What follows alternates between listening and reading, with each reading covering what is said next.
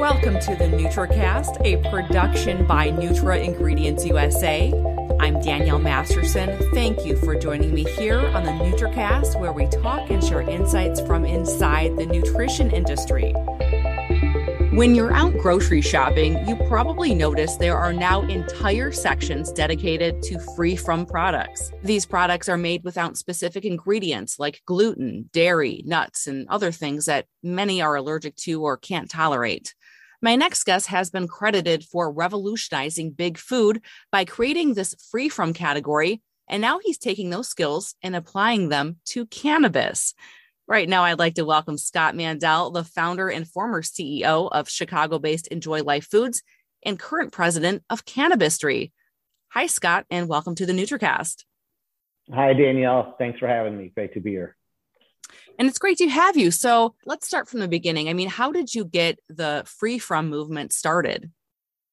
Yeah, sure. So this goes back actually to the 90s. I was a commercial banker for 8 years, went back for my MBA degree in the evening at Northwestern Kellogg School of Management, and ended up writing a business plan for an entrepreneurship class, which became ultimately Enjoy Life Foods. So really, we had a concept of coming out with products that were not only gluten-free, but free of common allergens. Nobody had done it in the industry. There were a few gluten-free companies out there, but not many. No one had done anything where the products were free of all the common allergens as defined by the FDA, the Big Eight. And I really felt that it would be, first of all, there'd be a great need for it, and we would have something truly unique and really something difficult to replicate as well. So we actually started what has become known as the free-from category in the food space. We were way ahead of our time by many years. We were actually the very first company in the world to be certified gluten-free as well. So and this goes back to about 20 years ago. You know, as time went on, more companies started jumping in to the space, which was a good thing because it's tough to be a category of one. And then there was a real free-from category, but we were the true leader in the space and built it over the course of really 13, 14 years. Yeah. So like you said, you were before your time. I mean, were people ready when you first introduced this marketing idea? It's funny. I mean, people who either themselves or loved ones obviously had food allergies or food intolerances or celiac disease. I mean, they loved when they saw these products. They couldn't believe it. They almost, didn't trust it until they found out that we were so careful. We actually started our own manufacturing facility from day one. So we didn't outsource the manufacturing like most food companies do, at least early on, because we needed to keep control of the quality and make sure there was no contamination issues. So for those consumers, obviously it was a welcome sight, and we had true evangelists out there nationwide of people who were trying our products. With that said, going to the retailers, unless they had a personal attachment to food allergies, they were kind of like eyes glazed over, like, what are you talking about? We've never heard of this before. So we kind of started with the gluten-free message because that started coming before the free-from message, just because, again, that's what people started to identify with initially. As we started talking about the gluten-free message, we brought in the free-from, and little by little over time, people started to understand that a lot more. And it went from, okay, we might give this a try, to, all right, let's have a 4-foot section, to let's have an 8, a 12, a 16, 20 and beyond. And then we became category captain in the space that hadn't existed before. But yeah, it definitely took some time. Yeah. And now it's everywhere, right? Like now you can't go anywhere without seeing something, gluten-free options. And it's funny, I'm having some friends over this weekend. One has a gluten allergy. A couple of us are on low FODMAP. And it's so funny because if I was throwing a party 10 years ago, this wouldn't even have been a consideration or part of the conversation. Yeah, it's true. It's amazing how it's evolved. And now you literally can't go into a restaurant, them not, either having a gluten-free menu or things noted, or at least the wait staff talking about it, saying, hey, if you have any food restrictions, let us know. So it's gone from, almost no one having it to a few places to now, everyone. And like you said, when you have people over, I mean, the host really does need to find out if people have various food sensitivities, because you wouldn't want to put anyone in the position of coming over and then not being able to eat. It's just not fair, and doing it the right way. So it's changed dramatically. Mm-hmm. And so fast forward a few years, you are now working in the cannabis space. What led you to make that leap from food to cannabis? Yeah, sure. So first of all, lucky enough, we grew Enjoy Life to the point where one of the big food companies out there saw a real need for our brand and products, and had the ability to grow it worldwide. We ended up selling the business. I stayed on for about a year and a half. It was Mondelez International who acquired us. So I stayed on for a while and then left in October of 16. Parallel to that, one of the gentlemen on my board of directors all those years had started this company, Cannabistry, and his background is really from the beverage space, doing research and development in the beverage space. He has another company called Imbibe that does R&D work in the beverage space, and saw a need in the cannabis industry for a company that's very focused on developing and doing true R&D and developing kind of best-in-class cannabis-infused products, and then brands as well. And so he set off to start this company 2014. I actually became a passive investor in the business. And after I sold and left Enjoy Life, kind of recruited me to come aboard as the company's president in February of 2017.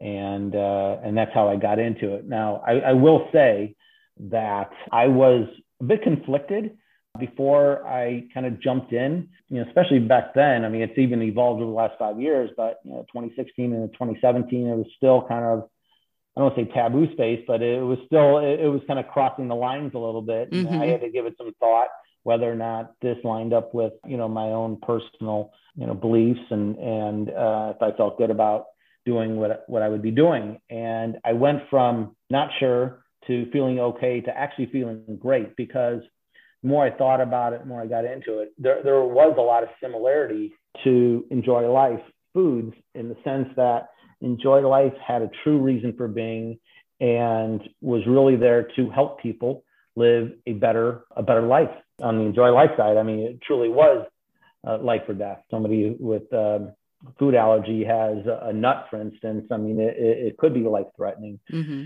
And then when I looked in the cannabis space and kind of some of the products that we were, coming out with, and how helpful it could be from a wellness perspective, I really saw, some similarities there, like, again, in helping people and coming out with products that in the past they haven't had access to, and it's a burgeoning space. And that's the other part of it, I will say too. I love the entrepreneurial spirit of getting into something very new.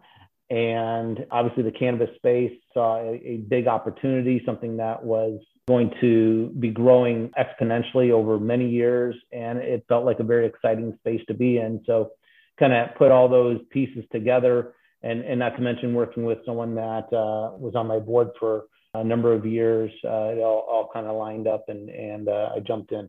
I mean, definitely a risk, especially at that time, but it sounds like it panned out pretty well for you. What skills have you been able to bring with you from the food industry? Listen, I'm kind of of the belief that business skills are very transferable. Okay.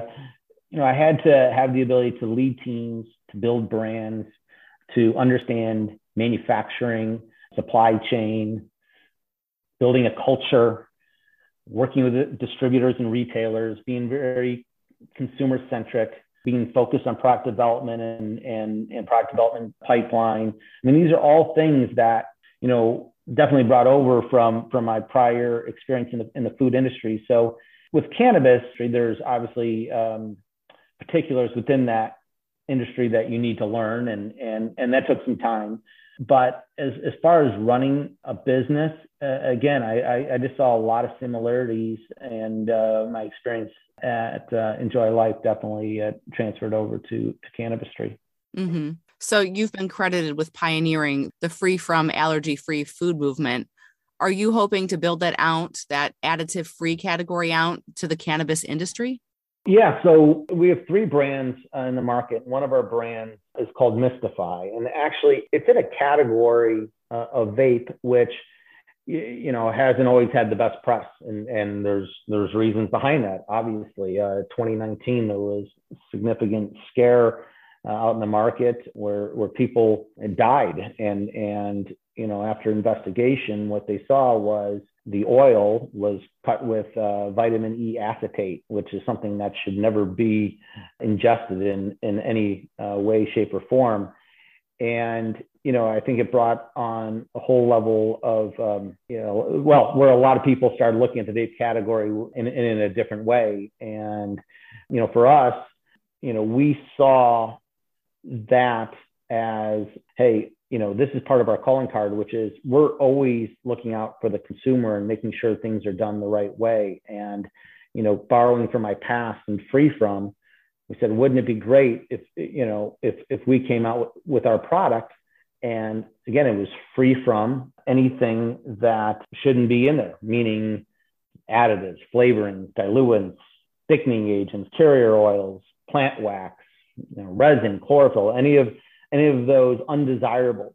And what would be in the product is purely what you want in the product. And that's what we came out with. So I think, over time, people are starting to have more confidence there, although they're looking at ingredients in a much different way than they did before, as they should. And us having that free from mentality of don't put anything in a product unless it should be in there is absolutely the way to go. And obviously we're talking about that as part of the brand promise for this brand, Mystify.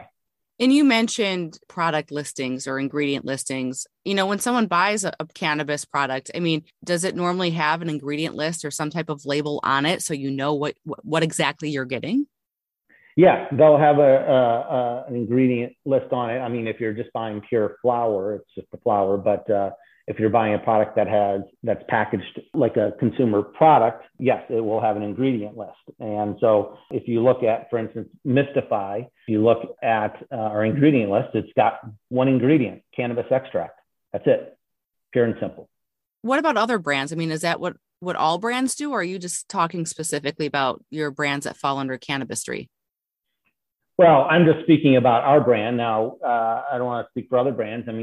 Some may have that, and some may have other items on the ingredient list as well. Again, there's so many products out there, so I don't want to speak for all of the other products in the market. Some brands are more keen to looking at those things in a much more appropriate way, and others, probably take a more lax position. So it's always important to feel good about the brands that you're buying, understanding what's in a product, because you never want to be in a situation, obviously, where you're buying products that just aren't what they're all cracked up to be, so to speak. Mm-hmm. And so how important is research and science to your company? Super important. It's been kind of the legacy of our company. That's how it first started, really. We created a laboratory and pilot plant. We hired a team of scientists. We've done an exorbitant amount of testing over years. We've done consumer testing, double-blind placebo consumer testing. So it's really important to us. But we take the approach, it's not science from the standpoint of adding things to products necessarily. It's more about, especially with Mystify, it's more about preserving nature. It's about having the most nature identical product that we possibly can. We have the approach that the less we touch things, the better it is. But with that, you still want to extract the undesirables from the plant, whatever undesirables there may be, but you want to maintain all of the appropriate compounds, the THC, the terpenes, and other compounds that you want. Not only retain them, but retain them in the exact proportions that they are found in nature.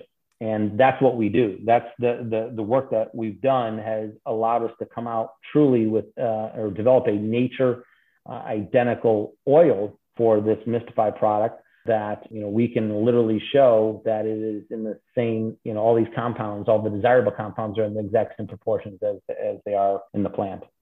Were you just referring to your hi-fi technology?